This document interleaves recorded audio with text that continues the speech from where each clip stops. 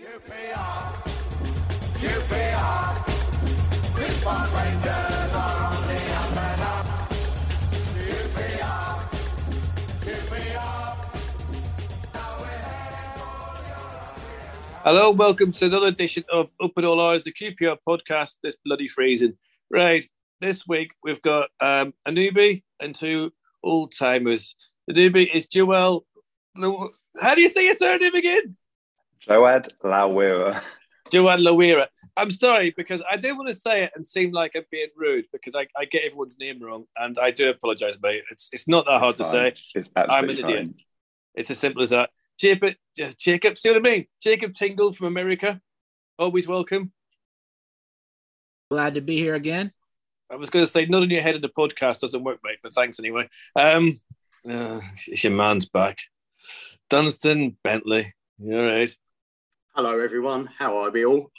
Just to let you know, he just asked me and Judd if it was cold in Blighty because he's flying back tonight. It's 70 degrees, mate. You'll love it.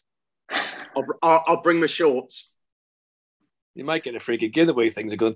Now, Joed, your dad is out in the World Cup, and for people who don't know, your dad is QPR granddad, as he's affectionately known, or Samburu man to people Samburu man to people who don't know. I'm going to put my teeth in and try and do this podcast again. He's having the time of his life, isn't he? He is having the most incredible time, and I have to keep pinching myself, thinking we're actually talking about Morocco maybe getting to a semi-final next week, and it doesn't seem real. It doesn't seem real at all. And he was supposed to come home last Friday, but obviously we're not going to see him till Monday at the earliest, maybe even not till the week after. Yeah. So to be fair, though, in all honesty, most people who knew about football rated Morocco. It's no shock, is it? I mean, maybe to some people, but I mean, they're a talented bunch of lads. There's no two ways about it. Yeah. When you look at the makeup of their squad and the clubs that the players play for, Bayern Munich, Paris Saint-Germain, Chelsea, the last one, then the ability is there. But I think when the draw was made, you looked at Belgium and Croatia and you weren't quite sure how that was going to pan out. So I think there was hope they might qualify, but I don't think there was an expectation that they would get through that group. So to then get on and get past Spain was amazing. Has he been interviewed by many TV stations out there? I think he's kind of gravitated towards cameras. I've not seen any interviews with him yet, but the Moroccan fans are quite. He was the BBC homepage for the Morocco Canada game, I think. I've got a friend out there who's working and filming stuff, and he had some footage of him in one of his videos. But yeah, he's just. I think he must feel like he's in a dream because, like I said, we didn't expect him. There was no way at the start of the World Cup we thought he would miss QPR Burnley at the weekend, basically. That was always the thing that he was going to get back for. And Belgium were hopeless, though. I mean, they're not the big... But this actually, to be fair, being rude, they're not hopeless. There's no easy games, as they say, but it's good as well because why can't smaller countries, so-called smaller countries that haven't had a chance for 20 or 30 years, be as good as the big boys, technically, with players, because football's worldwide now. I mean, as you said, they're playing for decent clubs apart from that one down the road. You know, and the fact that Chur hasn't had a game yet is a wee bit sad from a QPR point of view. But look at what he's up against that midfield. I mean, to get into that side would be a major achievement for someone like him. Yeah, I think for him, unfortunately, that next step is going to have to be when he leaves QPR in the future. And I can't see him breaking into a team unless he's playing at a high level week in, week out, because we all see him. We all know he's got the ability to fit into a team like that. And his work rate this season especially has been unbelievable. So the attitude's there. But yeah, when you're competing against players that play in Serie A or play in the Premier League, then it's going to be hard for him playing at the Championship level. And the same with that the Moroccan lad at Burnley as well. Who's in the squad and not played a minute yet. He's actually a decent player as well, actually. Really good player, yeah. But for anyone who didn't know, Joad came on the podcast and just said he's got a horrible feeling. What did you say again about the weekend?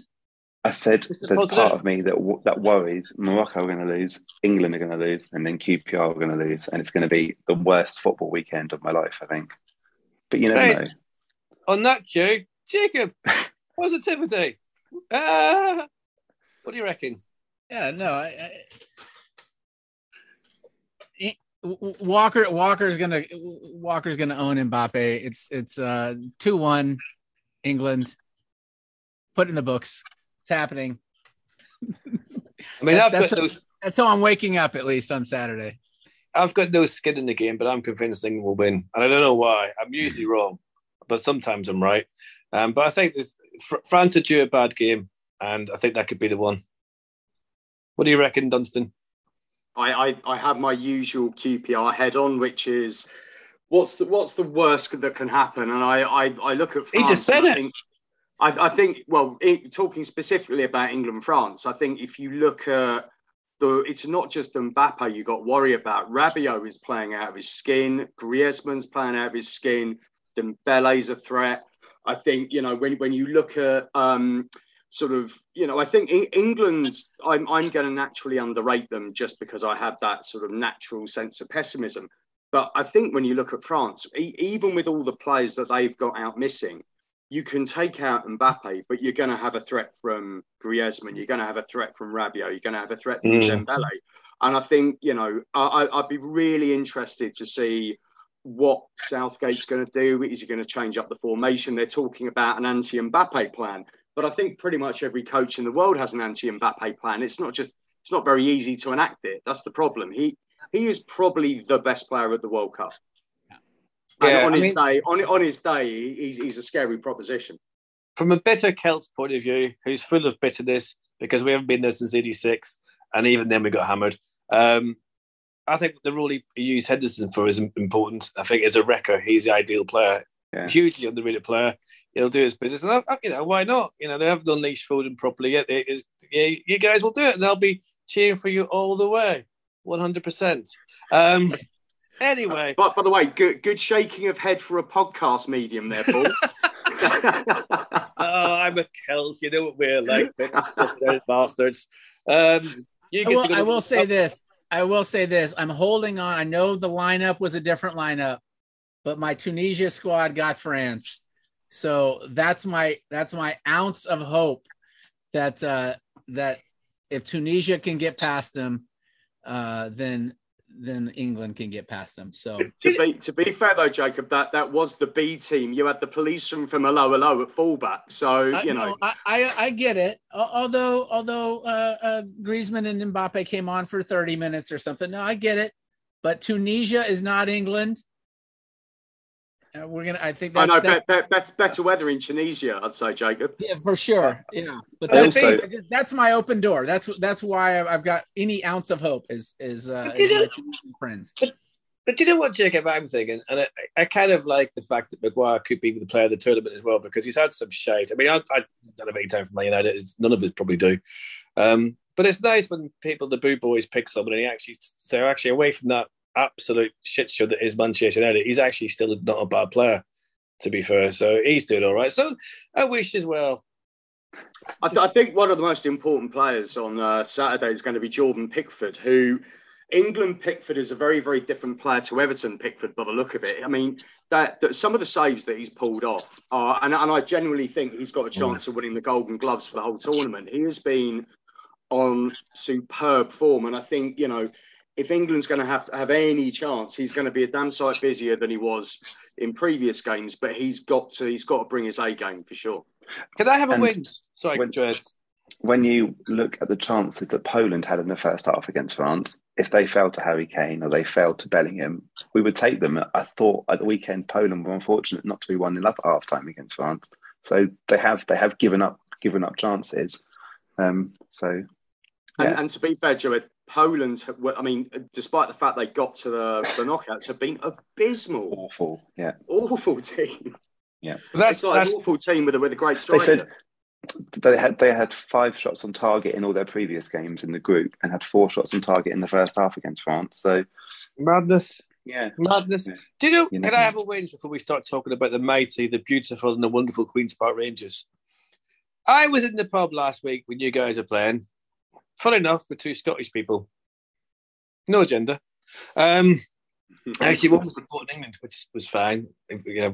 But what annoys me is that people who watch it in pubs don't know jack shit about football. It doesn't matter who's playing. It could be Northern Ireland, England, Scotland. People who get into tournament football, as I call it, they like some guy was calling Keno this. Make up their own nicknames for players. They clearly don't know anything about the players. Oh, he is a marvelous player. Oh yes, I always knew Maguire had it in him. And you're kind of like, you're all mad. And they don't know what they're talking about. And they cheer absolutely everything. And then this bloke was good. Oh, referee, that throw-in, he was well offside. And I'm like, I felt like tapped on the shoulder and said, mate, seriously, here's a rule book. Go outside and come back in again. It's just the whole, during the World Cup, is all these, especially celebrity fans as well, they jump on the bandwagon and stuff like Piers, whatever his name is, and stuff like that. So Piers Morgan has actually been on Fox Sports coverage over here. No. And I have to say, the interesting thing what you said about the pubs, I don't know what your experience is, Jacob, but over here, and I'm talking specifically about the places I've been in New York City, there has been a real, they're a knowledgeable bunch, actually. Like both the Americans and the English. In fact, actually, with the place where we go, Football Factory, I'm actually quite upset I'm not going to be there for England-France because it would be a 50-50 split. It wouldn't be like it is in the pubs back home where it's like 99% to 1. And there's a nice camaraderie. There's like a real understanding of knowledge and appreciation. And that totally surprised me. But then when you get to the media coverage of it, Fox Sports have done a terrible job. There's like a late night wrap up with American footballer Chad Ochocinco doing these really odd sketches. It's a bit like it's a worse version of what James Corden used to do.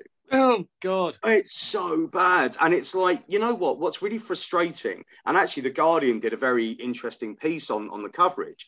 It's just not representative of what football is here now. It's kind of almost representative of what people's opinions of football was over here 10, 20 years ago. And I think that's unfair on a country who's going to host it in 3.5 years' time. Yeah, but don't forget, over here in a lot of pubs as well, what I'm talking about is people who probably don't go to football week in, week out. You find that most football fans who watch it will look at it and go like, what are you talking about, you fool? But these people don't go. It's like when you see a pub full of, I don't know, a big game like Arsenal, Liverpool, champion decide, or everyone decides to come out and watch it. 10% will know what to watch it about. The other just because you're like literally 4 stops away, mate. Go and watch it. Go be in the. Why are you watching it in Barnet when you could be winning the league in North London, which is 5 minutes that way? First question: who's playing in the Reds, kind of thing. Yeah. Why are they wearing the night kit? They won the second one. I mean, things like that. It's one of them things. Listen, the only thing I would gripe about before we go into QPR is I don't like that night kit. I don't like night kits. I didn't like it when they did the QPR. And I don't know why England don't go back to the Admiral style kit. It's a beautiful kit, and I say that as a bitter and twisted Northern Irish person. I think that Admiral kit was beautiful. It's only Adidas that have actually done anything decent in this whole tournament kit-wise. But Puma, shocking. The Pumas, the Switzerland one with the name badges in the middle. Morocco one's all right. Terrible. Oh yeah. Who makes Morocco's kit? Puma. That is a nice kit. Pretty nice, yeah. The white one, especially. The white one I like. I think George just turned up the piss no chips, I think, tonight. I think he's just, But you must, before we do it, I do hope you do it Saturday. I'm going to make a point of watching both games, but I think Morocco could be the story of the tournament. And there's no need why you should even, I know you're not, but bloody hell, man, what a story. Yeah. And if your dad ends up on every flipping, I'd love it as well. And then, when he comes back to Rangers, people will know who he is then. They can't just say, who's the so-and-so in the hat when he winds them up. He went to watch them play in Seville back in September. And went to the players' hotel and had a coffee with Ilias. And Ilias introduced him to the new manager who'd only been in charge a month. And at the time, my dad had no idea who he was. So Ilias called him over and then said, hi, this is Ben from QPR. Shook hands and everything, and then the manager left. And Ilias said to my dad, you do know that's our new manager, don't you? And my dad was like, no. And he ran over to kind of apologise for just not really acknowledging who it was. But yeah. Ben is a beautiful man, though. I mean, I know he's actually a lot quieter than what you think. when I've met him and talked to him. Maybe I've just got him on quiet days. But when he's doing the rattling for years, I mean, this has been going on. I mean, how long did Dad be good at the Rangers? I mean, he must be, Jesus, I remember him from way back. So he came to England in the 70s and then met my mum, and they lived 3 streets away from Loftus Road, and that's how we got into it. So since about 76, 77, I think. So he's a Yeah. That's amazing because he does love to wind up the away fans. I mean, and then I sort of never thought he's going to be quiet, but he's quite quiet, isn't he? He's quite gentle the way he speaks now. I wouldn't say quiet. He is quietly spoken, and his hearing's not bad, so he probably can't hear what you're saying to him. So he just doesn't really respond much. And with your accent, he might struggle with that as well. You're not wrong, but listen, it's great to see a QPR. I always make a point of trying to spot you used to see him when Sweden were playing. Do you remember the World Cups? You used to see the Swedish QPR flags. But obviously they're not in it, so I've been trying to watch but I haven't seen any. So any Rangers fans, you might be watching this, get your frigging flags on TV on Saturday. Come on, we need some more QPR flags. There's always that Beckham image, isn't there? The We Are QPR, which I think with the QPR flag, which was better than anything in that World Cup. Right. Actually, Paul, before we move on, I've got a couple of points to make about Morocco. First and foremost, Joed, are we getting $8,000 a day for every day that your dad is out there, like we are with Ilias? That'd be nice. I could do with $8,000 a day for every day that he's out there. My mum would let him stay for longer. You don't know that. She must be missing him. And the rattle. So, secondly, the one thing that I've noticed actually with Ilias, and it was really quite sweet. The last couple of times, like when Morocco got through the group stages and when they won the penalty shootout, every time there's like a group celebration, Ilias is right on the fringes trying to get in, like a little brother whose bigger brother and his mates they're there, but they're not quite letting him in. But then he gets himself in. It's really sweet, actually. I have to say, it's so lovely to see Ilias having what seems to be also the time of his life, even though he's not getting minutes. Because what worried me was after the AFCON, when he came back and he seemed to have not the best time under the old coach. It seems like the new coach has got this lovely spirit going, and even though he's not playing these players, they're part of the squad, and it feels like they're part of the squad. Yeah, I think that's probably the biggest thing that I've noticed watching the celebrations, and just that sense of togetherness in the whole squad. And like you said, he's not played a minute yet, but he seems so involved in the squad, and the rest of the players are going over to him. So yeah, I think that's obviously one of the reasons they've got as far as they have as well. So just like one more push at the weekend maybe, and they can make history. So well, Joel, I've got to say, like watching them, I'm getting a very strong sense of Greece in the Euros. The really hard to break down at the back, can get a goal on the break. It's like what Rodri said about Morocco not bringing it. I thought that was a ridiculous comment, because the one team that looked the most threatening in that game was Morocco because of their pace on the break. Yeah, and I think that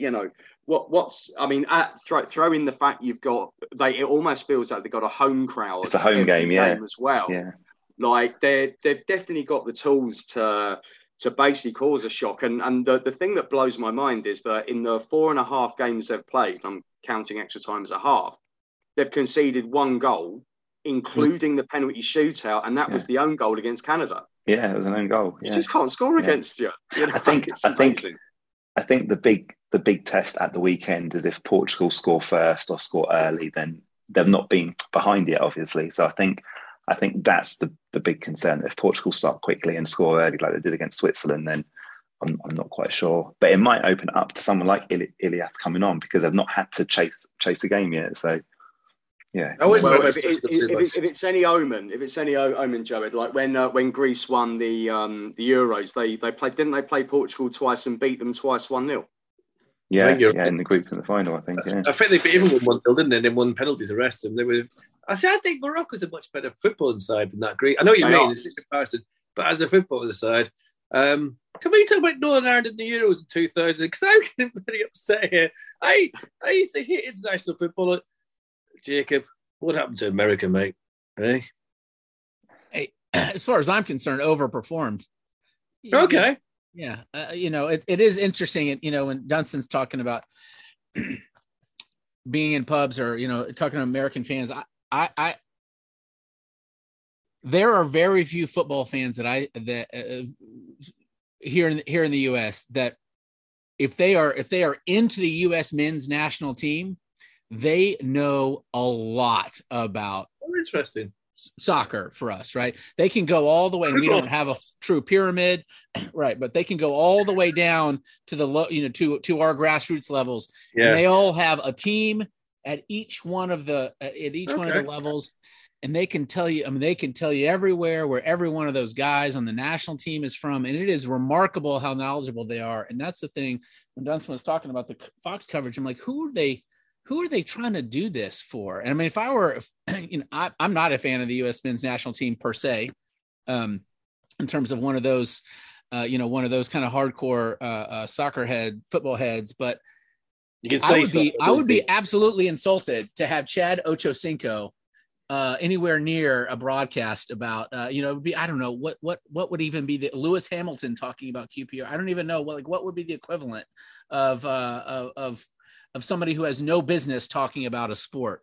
But American fans of the U.S. men's national team absolutely know soccer.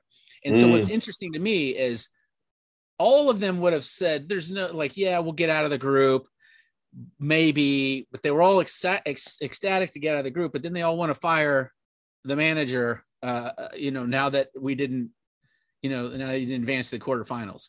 So it's just this weird, almost like we're excited to be at the dance, but because the hottest girl didn't dance with us, now we're going to just the whole thing is terrible. I don't know what more they wanted our manager to do. I have to say, mate, I think you're spot on. In my chat group with my American friends, I was talking them off the ledge.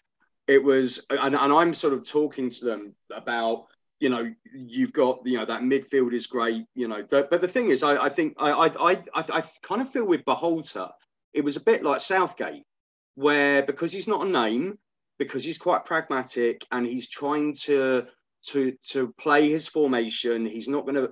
I think part of the problem was not trying to force Gio Reyna and Pulisic into the same team, because actually to the detriment of the central striker. Yeah, by all means you could play a false nine, but actually is that the best thing to do? I thought Berhalter had a good tournament. I think that midfield, it stands up against some of the best in the world. Yeah. They got a bit tired, but then you can bring Aronson on, or you can, I think that the one thing America lacked was an out-and-out striker. That's it. And their centre-backs were a bit creaky. That is about it. I thought America did extremely well. And without looking ahead for 3.5 years' time, when we're going to be hosting it, I think there's a lot to look forward to. And I think Berhalter could be the man. I think if I don't know what American fans want, whether they want an overseas manager, a name. I think all you got to do is look at England. We've had names. We've had Capello. We've had Ericsson. We've done the best in knockout tournaments with Gareth Southgate. Yeah. And I do think there's some parallels between the way that American fans are looking at their national team and the way that England were, like back in those bad old days when we'd be actually performing under par. Whereas I think, I think America did extremely well to get out of that group, because I thought Iran were a really good team and carried a really big threat. So I think, getting that win 1-0 against Iran was fantastic. But I think, I do think the media were talking up the idea that America were going to beat the Netherlands. And I think there was that false sense of expectation that I think kind of fed into that level of disappointment. But I think America can be very proud of what they achieved. And that's what I told my friends, and they all told me to do one. So I went back the next day and they all kind of went, yeah, all right, fair enough. Yeah. I think they're building. I think you can tell, Jacob, with the American squad, he's building, isn't he? He's building for that next World Cup. He's played a lot of youngsters. There's a lot of good players in there. So many over in Europe as well, which kind of made me, I didn't realise. Do you know what I mean? It's just, it's incredible how football has become. Obviously, because the rules have been changed in the Championship, we're not seeing as many overseas players and stuff, but it just shows you how in these top leagues, these kids are being pulled from all over the world to 6 or 7 clubs in Europe. And it's crazy. These scouting networks these people have. And I just hope it doesn't hold them back, because I'm a great believer in, if you want to go forward, you've got to start with a club like Rangers and stuff, and stick with people who are going to take time and effort in bringing you forward and not going to discard you because someone just didn't like your haircut that day. Which but I think the interesting thing, Paul, we were talking about the Moroccan team and where their players are playing. They're playing in the top 5 divisions and some really top teams within it. I think you look at America and it's very similar. You've got like McKinney at Juventus, Dest was at Barcelona, now he's at AC. You've got like Aronson and Adams now developing at Leeds, having been at within the Red Bull system. Aronson's it looks like a really, and actually this is where I think Berhalter did well. McKinney clearly he wasn't fit enough for 90 minutes a game. And he used Aronson to kind of come in and sort of bring the energy later in games. And that's what amazed me about the way that American fans were looking at Berhalter.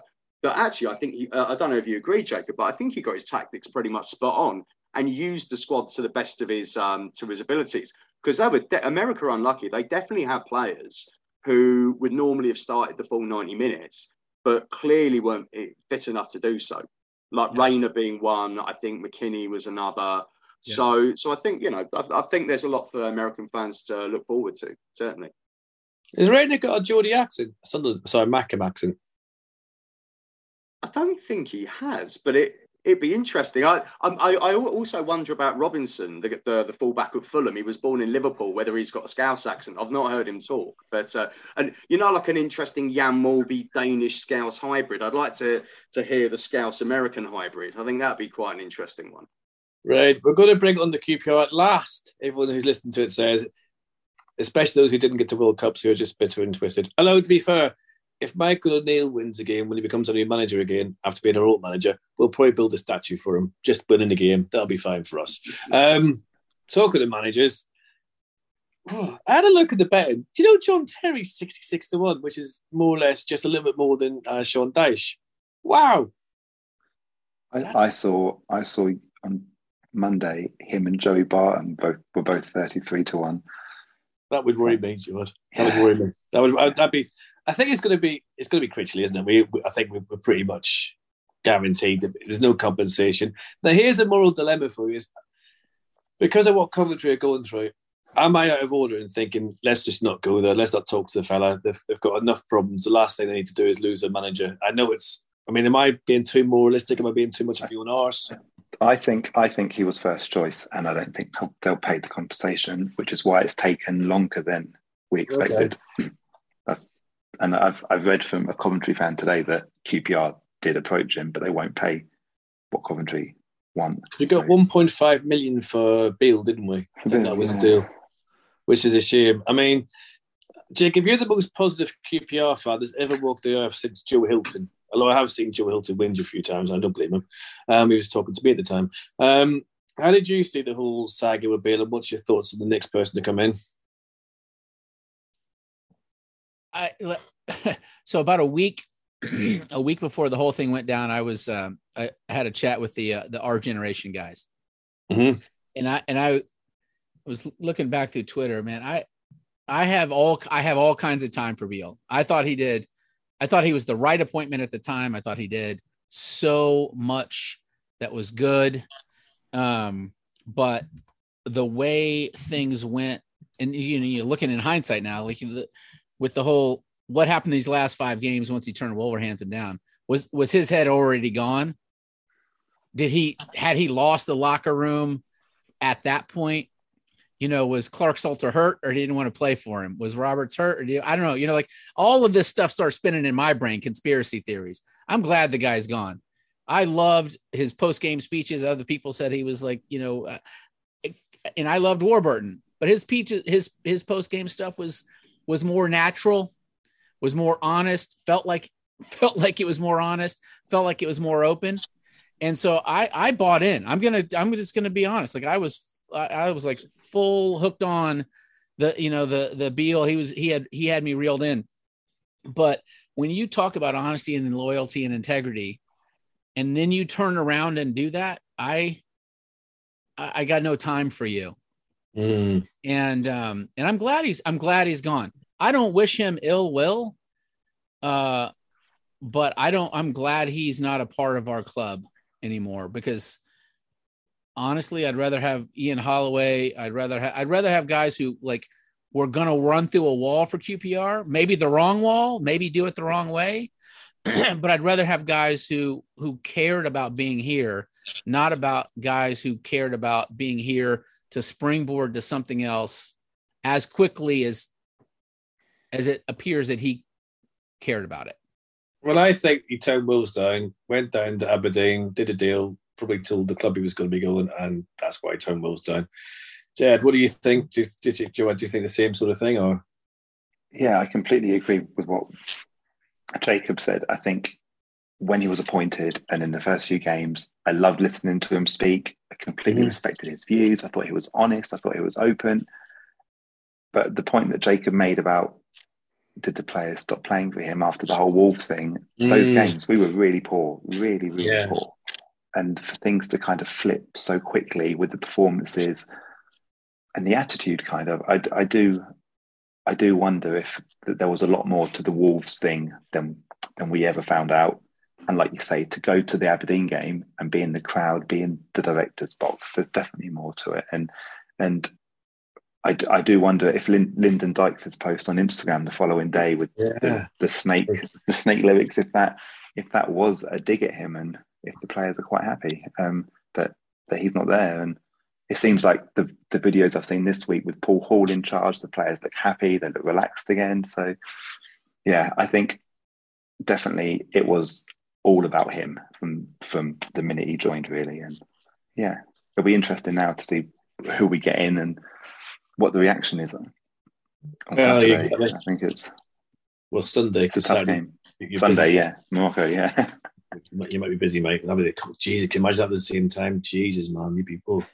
Dunstan, how did you guys see it out there in New York? I've always wanted to say that, by the way. It makes me feel international.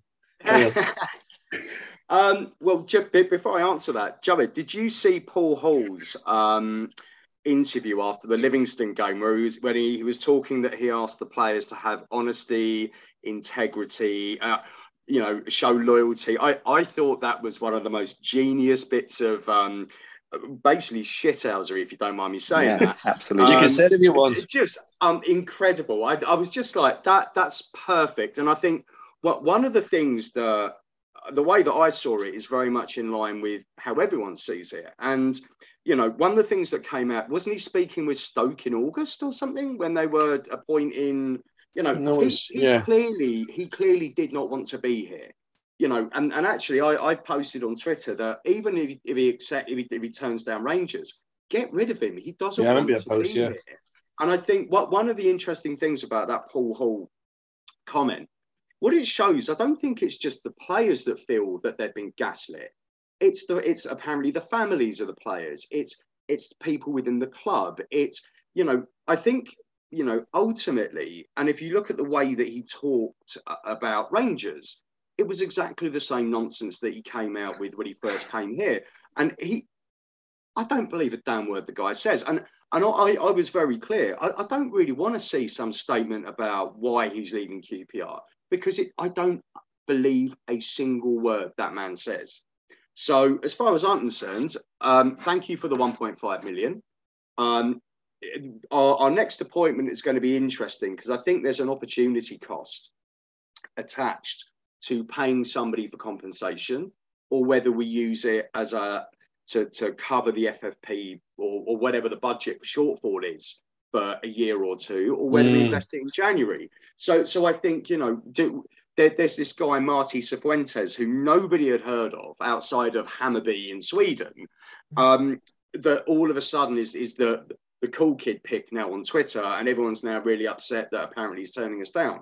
Okay, apparently there's agents involved and compensation involved.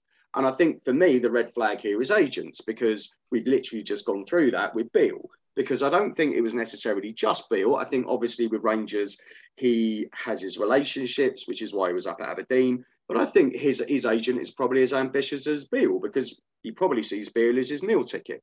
Because if Beale is ambitious, the agent is obviously going to make a bit of cash out of him. I'd be interested to see how long he's at Glasgow Rangers for, if a top six club comes calling, or a big team in Europe. He's very clearly an ambitious man. Good luck to you. And as an aside, I'm not so sure that the 5-game run after what he said about Wolves was necessarily the players. I just thought tactically, maybe he got found out a little bit. So if he did stay, I was quite concerned, like, coming off the back of it, that actually, is he a one-trick pony? Has he been worked out? And are the players able to raise their game? And I was looking at Beale as, and this isn't me as a jilted lover going, well, actually, I never fancied you anyway. It's none of that.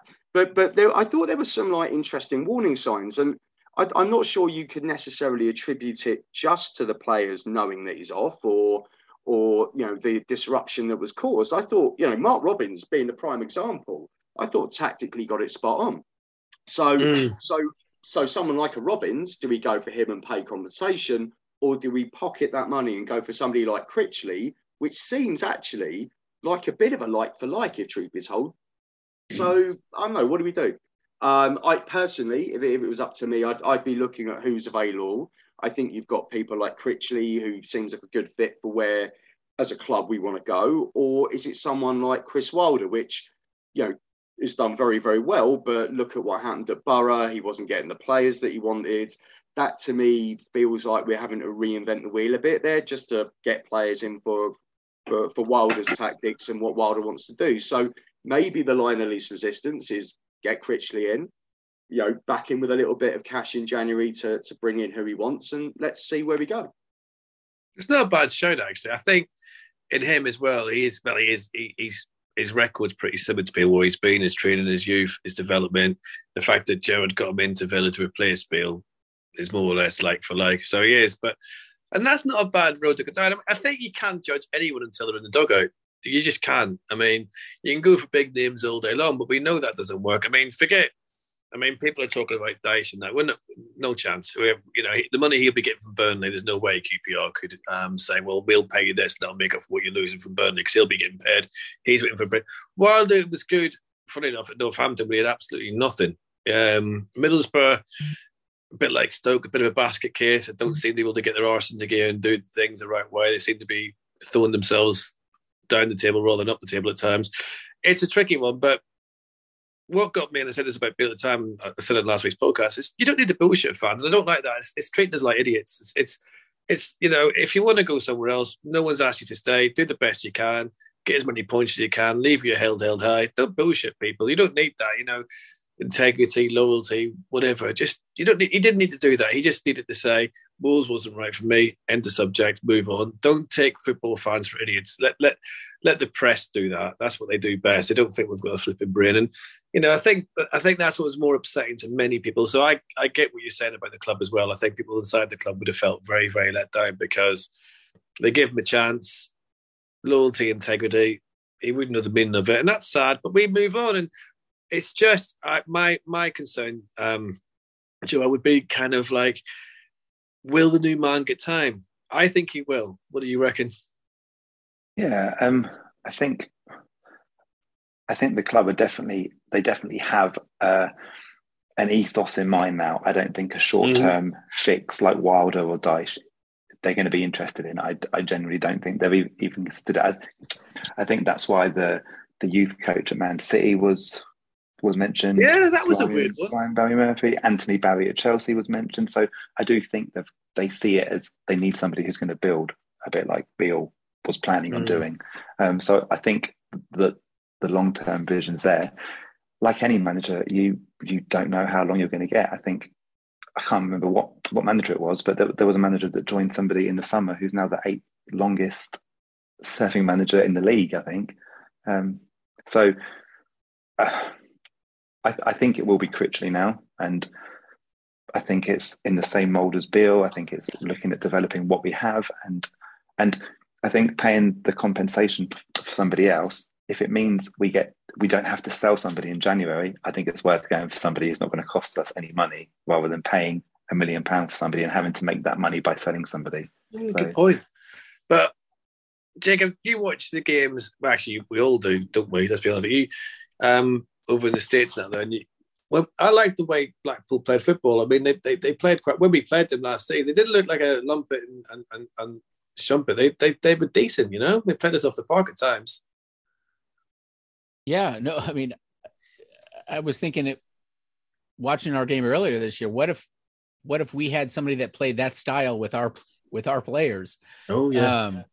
And certainly last year, I was just like, gosh, we're lucky to be in some. I think I can't remember the results, but we're lucky to be on the park with them in some respects. And so I don't pretend to know, much about which manager is better than than one other. Well, none of us do, mate, to be fair. But I do know that if you're paying compensation for somebody in this business, there is no guaranteed ROI. So we could spend £1 million, £1.5 million on Wilder or the guy at Coventry, like playing nice football, and they could come in and pardon my whatever, shit the bed, and we're in the same position we are, and we've spent £1 million on money that we could have, to Dunstan's point, drawn down FFP, or maybe gone and been able to spend some money in January. I don't know that we're going to do those things either. But to me, if you can get someone who has a proven track record, who has in some ways, at least arguably, overperformed with the talent that they've had on the field, and it costs you no money. I know this is a podcast and I'm shaking my head, but this is, do it.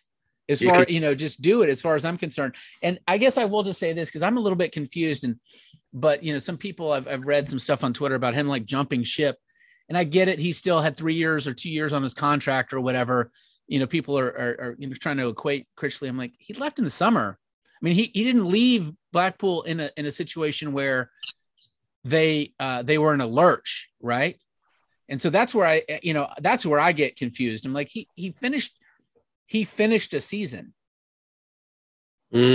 If he still had years on his contract, good for you. But you didn't leave them in a situation the same way that Beale, that Beale left us, where you got, I don't know. Luckily, we have 4 weeks, and then the schedule, after Sunday, we've got another week, and then another few days, and then a couple of games, and then there's another international break. So I guess in terms of like needing a new manager, we're as lucky as possible that is happening right now. But that's, Beale didn't leave with that in mind. So that's my deal. It's like you could throw good money after somebody and it becomes bad money really quickly. Actually, Jacob, one point to make about that, actually, it could become worse money, because say, for example, you pay $1 million for Robbins. After six months, it doesn't work out. You're paying the rest of his contract out. So that then becomes, it's not just an investment of $1 million. You could be talking 2 or 3 million by the time that contract's out, because Robbins ain't walking for a 1 year contract. He's walking for a 3 year, right? Or something like that. So I think that, to put yourself in the shoes of the people that are making the decisions at the club, these are all things they've got to consider. Yeah. So it's a case of, as we know, there's not an inexhaustible budget for them to play with here. I think we're lucky that there are some good names out there that aren't going to basically cost us money. That there are free agents out there on the market that are going to be even maybe willing to take a shorter term contract, and that's less risk, not just less opportunity cost for the club, but it's less risk going forward. I mean, are we looking for someone with loyalty and integrity then? I mean, I obviously, but I think that goes two ways as well. I mean, end of the day, the club's got to be loyal to him. I mean, look at Warburton. The club was very lucky, actually, that they didn't pull the trigger, and we ended up going on this amazing run across 2 seasons. And we ended up being we were able to sell Ezzy under his tenure. I think that there's a lot to like about what Warburton did, and if we're talking about loyalty and honesty and integrity, there was your man right there who had it in spades, right? That we were very lucky in that aspect, and I think none of us knew who Beale was really before he was even linked. We know who he is now, and I think what's interesting about, you were saying about the press, Paul, Jamie Mackey, Simon Jordan, who else? Ali McCoist, have all questioned not the fact that he moved, it's what he said afterwards. That is where he went massively wrong. Yeah, you don't want that. You want results on the park. I mean, Paul Hull's got a hard game. Do you know what? When I first heard it, I thought they put Paul Hull, the plumber, in charge, that we all know, and I thought I was a bit worried. I know he had plugged the gaps very well, but I was a bit worried about that. And well, we do have a leaky defence, Paul. Hey. I did a terrible joke, Dustin. Don't bring yourself down to my level. It's not a good place to be. You don't want to share this hill with me. It's not a nice hill. But it'd be interesting to see how the players react on Sunday. If they seem a little bit freer, if they seem a little bit more happier, because let's face it, we're playing Burnley, who, they're top for a reason, aren't they, Joel? I mean, we're faced the best team in the league, aren't we? Typical Rangers. Yeah. I think it's probably in our situation without the manager in charge and that new manager bounce. I think it's the worst possible game. We don't get managers bounce. We don't get that. No, true. And what was interesting is when they played Livingston, there were still 3 or 4 key players missing, and they've been quite coy about the injury situation. So I'm worried that Willis might not be fit. I think it will be quite a big crowd. I'm not quite sure what the atmosphere is going to be like on a Sunday 1:00 kickoff. It's not a great time. My dad's obviously not there with the rattle and the horn, so it's going to be a little bit quieter. Well, I was going to ask, mate, are you taking up the reins? No, I think his blue hat is at home, but yeah. Oh, come on, mate, come on. Do you have a smaller sombrero, like a junior version? No, I don't. But somebody spoke about getting my son one. Would I not? No, I wouldn't. It's too cold on the weekend to wear one of those hats. I need a woolly hat. I think with the players' attitude, though, I do think we have a group of players where the attitude has been pretty spot on for 2 or 3 years now. You can't really fault the efforts. So I think if we can get a point at the weekend, it's great. The run of home games looks quite hard with Burnley, Luton, Sheffield United coming up. So it's not on do. I mean, this league's mad. I mean, listen, we all watch teams. We all think, well, they should be doing well. They bomb, and this team should be doing well, and this team should be getting relegated to do well. Luton, fair enough. Talking about managers, I mean, they probably got him a little bit quicker than we could have got Forest Green lad went to Watford. Yeah. So there's lots of things in the mix. There's obviously the FA Cup match to Fleetwood. Why? My God, why? No trains or anything? Jesus. Cardiff and Boxing Day. So whoever comes in has got a massive job to do, because we've got to keep a level where we don't dip in. We've got to just stay steady. And I think now we've given up maybe expecting too much, just to keep it going and then rebuild again. That's all you can do, I guess. But, as long as we can do it in a manner that takes us forward, I think the team selection will be interesting for Sunday, because I wonder whether, like Balogun, for example, like some of Beale's boys, whether they will start, whether it will go to, say, for example, to a Dunn and Dickey, for example. Or, I don't know, like, the thing is, like, Balogun had an interview this week where he was talking about Rangers, and I kind of feel that, I don't know, it's really? Yeah, and I kind of feel that, if Paul Hall's in charge, then obviously, is he going to play the players that he knows have been hurt the most by it, that have got something to prove? Is Balogun going to be like, well, that's just Mick? It's that sort of thing. Like, so I do wonder whether, I mean, this might be a moot point, because it could be the only fit bodies we have, like what you were saying about Livingston, where there's 3 or 4 out, and we don't know whether there's like any flu illness or COVID, or whether that's the kind of why these players aren't playing. Because at the moment over here, and in fact, I think even in the World Cup, there's people coming down with flu. But I know in American sport, like, there's all of a sudden you get, 2 years ago, you had a COVID designation. Now it's just illness. So we just don't know what's going through teams, right? So yeah, it might just be that there's a case of get your 11 fit bodies on the pitch and away you go. Or is there going to be a case of, okay, I've got some decisions to make, like who can I rely on for this game against Burnley, which is clearly going to be a challenge. But I do think it's fair of FIFA and Morocco indeed to have one QPR, one Burnley player missing, because it'd have been gutting to have lost Ilias. They have one of their best players available. It's a wash, it's a draw. Well, and in all honesty, out of Ilias and Seni coming back, I think we're better off with Seni coming back, because the backup to him probably isn't quite as good as what we can do with the rest of the squad to cover for Ilias's absence. And he was back at training today. I saw there was a tweet earlier, so I'm video. like, oh, thank God. I've got to be honest with you, lads. I'm a little bit disturbed. We've got 3 people on the podcast who know about football. This doesn't normally happen. I'm feeling like a spare wheel. I mean, because I've never got a clue what I'm talking about. This is good. But I've got, you know what, we better wrap the podcast up because Dunstan, for those who don't know, is catching a plane to Blighty to come and see the R's on Sunday. You do pick him, don't you, mate? I mean, Jesus. I mean, it was going great for months. You were here this summer, and now you're back again. What difference that makes? Well, clearly none. So, we'll see. We'll see. You don't know. I mean, I think we'll do predictions. I mean, I'm throwing the podcast to the wind here because, quite frankly, I've rabbled on for too long. That's me. You guys will be fine. Jacob, what's your thoughts on school predictions? I'm with Joed. If we can get a point, I'll be so happy. I'll be so happy if we can get a point. You'll be seen happy, to be fair, mate. Yeah, that's true. But if we can get a point with a goal, if we can score one, I'll be okay conceding one. But it'll be interesting to see who starts. Right. But I'm gonna go 1-1. Okay, Joad? I was going to go 1-1 as well. I'll go 2-1 to QPR. I think we've improved your mood, mate, because beforehand you were thinking, it's all going to go perfect. I'm liking this. Dunstan, what do you reckon? I'm going to go 0-0 Morocco to go through on penalties. Oh, sorry, the QPR game. Right, sorry. Yes.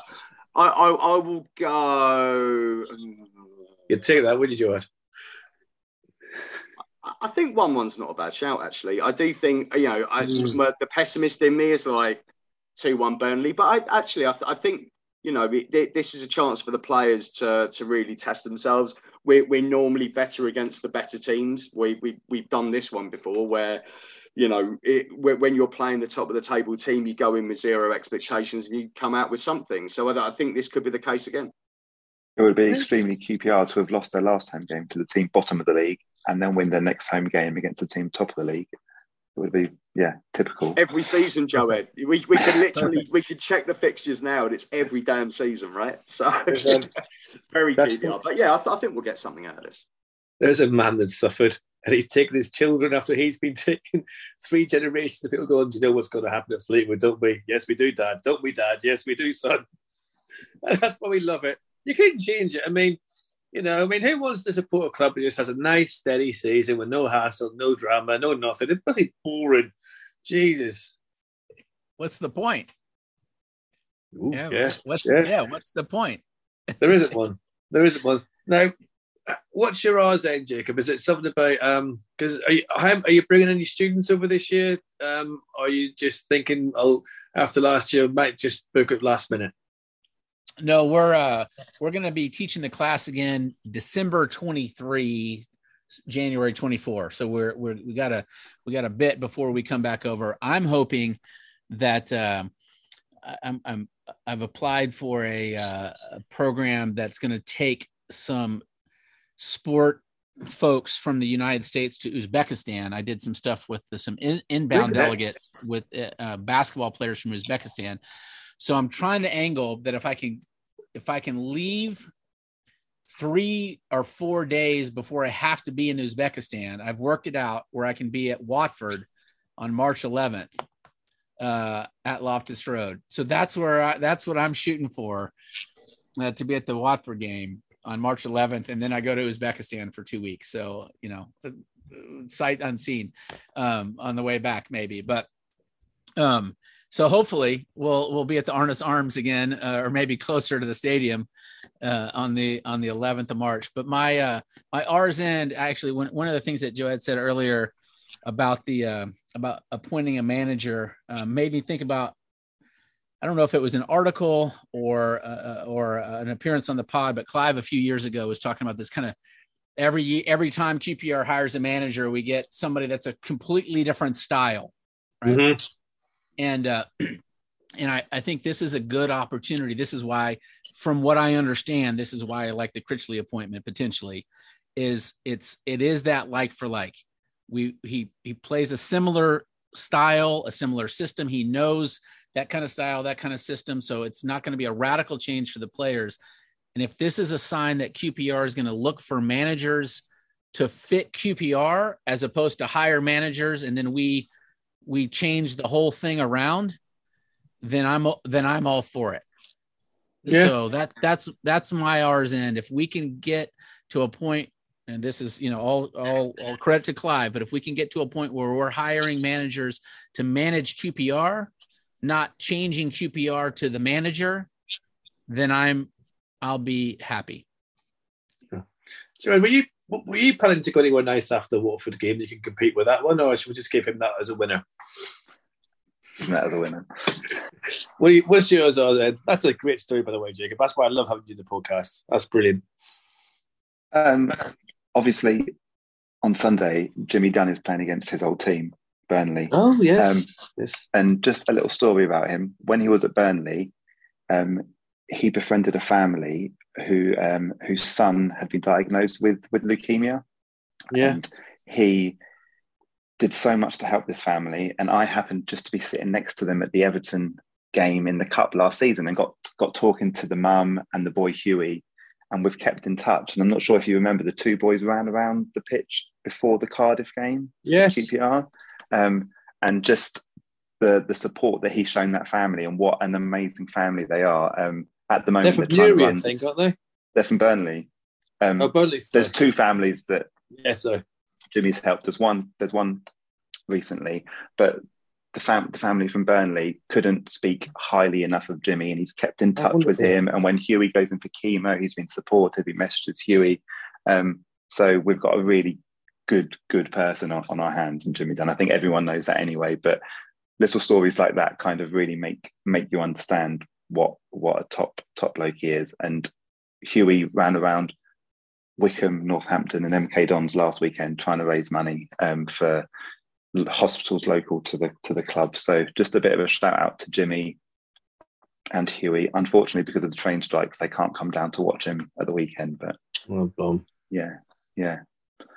So big shout out to Jimmy. Yeah. That's a great shout, because he does do a lot, and I think he breaks that mould of press, and everyone just saying footballers are all fake, they're all self-centred today, so that the other end. And it is nice when I'm sure 90% of players are signed as a pound, and he's just proven that, and he's doing it quietly. But yeah, I remember the guy from Newry, because I think they actually got a donor from. They got a donor recently for that one, yeah, which is amazing. Unbelievable. So yeah, great guy, and you're right. And he's been on the podcast, and he's absolutely bonkers as well, and I like that. Yeah, he's a good egg. You must have a story about your dad for the R's End, surely. A story about my dad for the R's End. He's befriended quite a lot of QPR players down the years. Really good friends with Joey Francis. Okay. Trevor Sinclair. I used to babysit for Trevor Sinclair's son. We used to, for quite a few years, we got free tickets for every game. Saved us an absolute fortune. What other stories are there? The hat thing. If you go back on YouTube and you watch QPR v Liverpool from 1990 in the FA Cup, 2-2 at Loftus Road. Yeah, that's when Barnes scored a free kick, wasn't it? Yeah, just before the second half starts, the camera pans in on my dad, and he's got a baseball cap with a seagull on top, and yeah, that's the first weird hat that I can remember him wearing at QPR. I remember that game 32 years ago. It was a free kick, and we all knew it was going in. Because it was one of them when we outplayed them for that. But yeah, so any reason why there's seagull on it? No, he just. That's the first weird hat I can remember him wearing. And then he had a cheese wedge.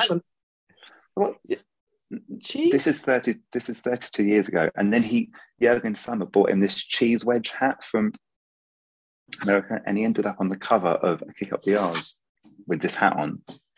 Years ago. This is like it was a Tranmere away or something, cold November night.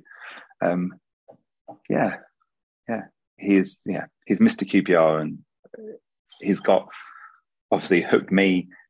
His two grandsons come and now my son comes as well. So he's kind of built up a whole QPR family now. So yeah.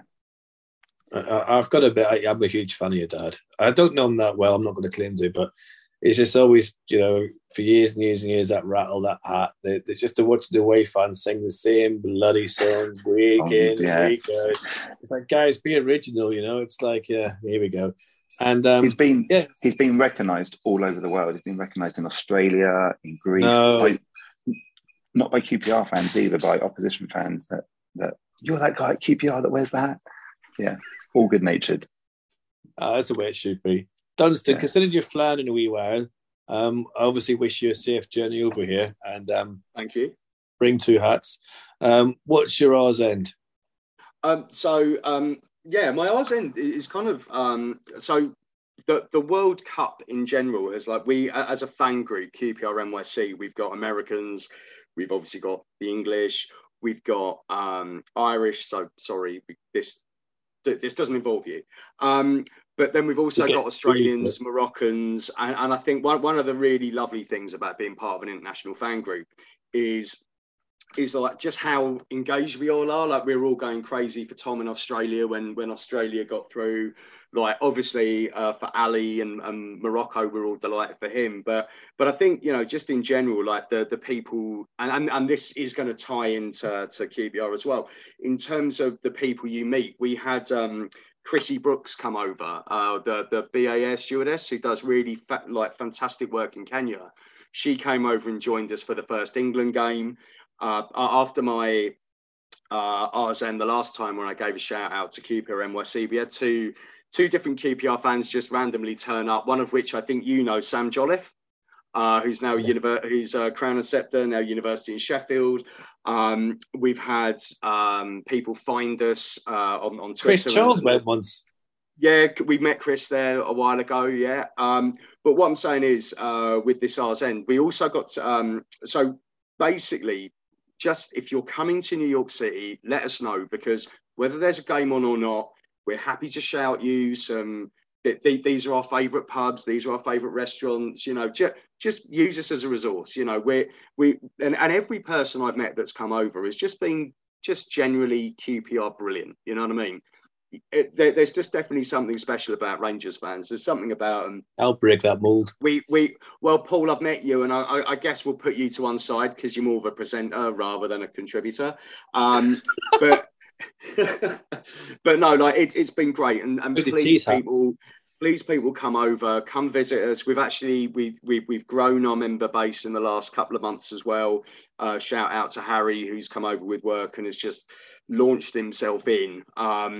But no, it's great. And the other 2 brilliant people that I met as a result of being part of QPR NYC were Liam Page from Xylo.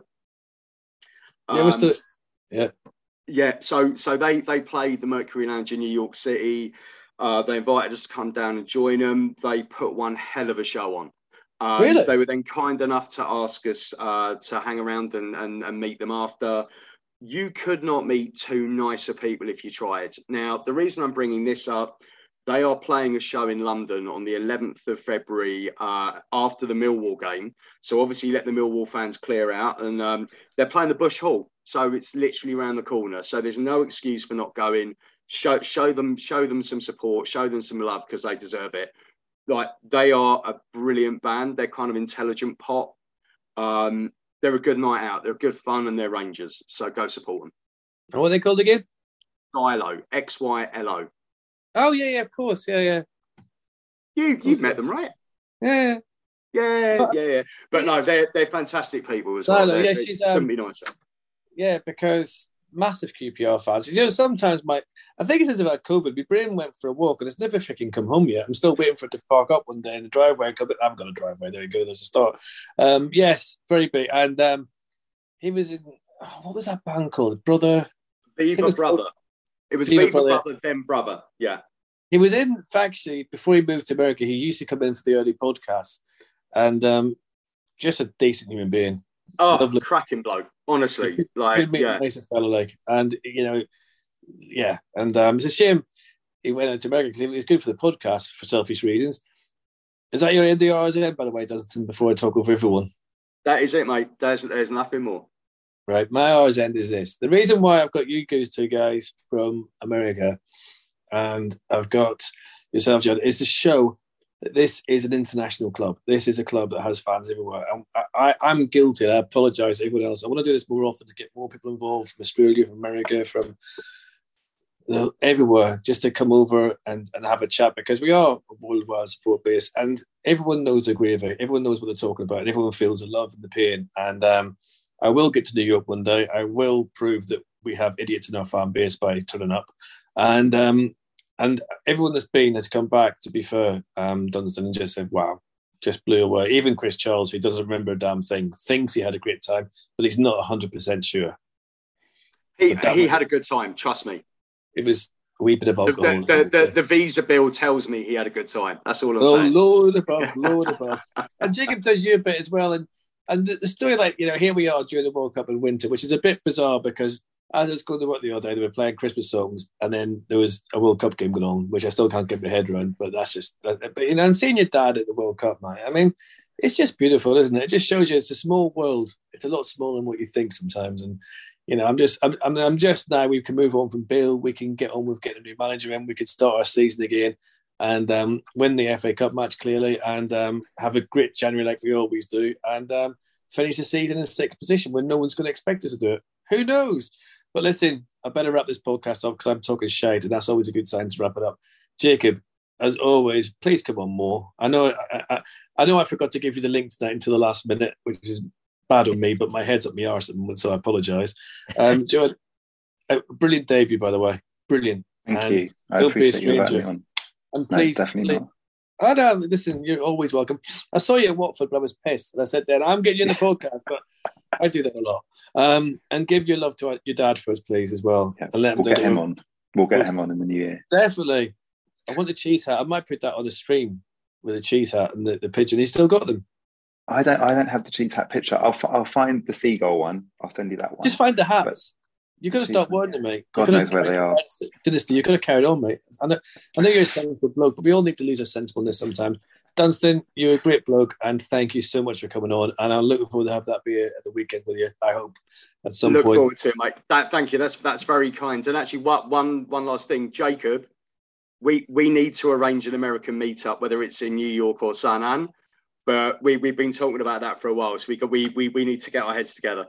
Yeah, it's been talked about way too long. It absolutely has to happen. Maybe on my way to Uzbekistan before London, I can stop in New York. Maybe. Perfect. Is that not a bit too close for you, Jacob? Do you know what I mean?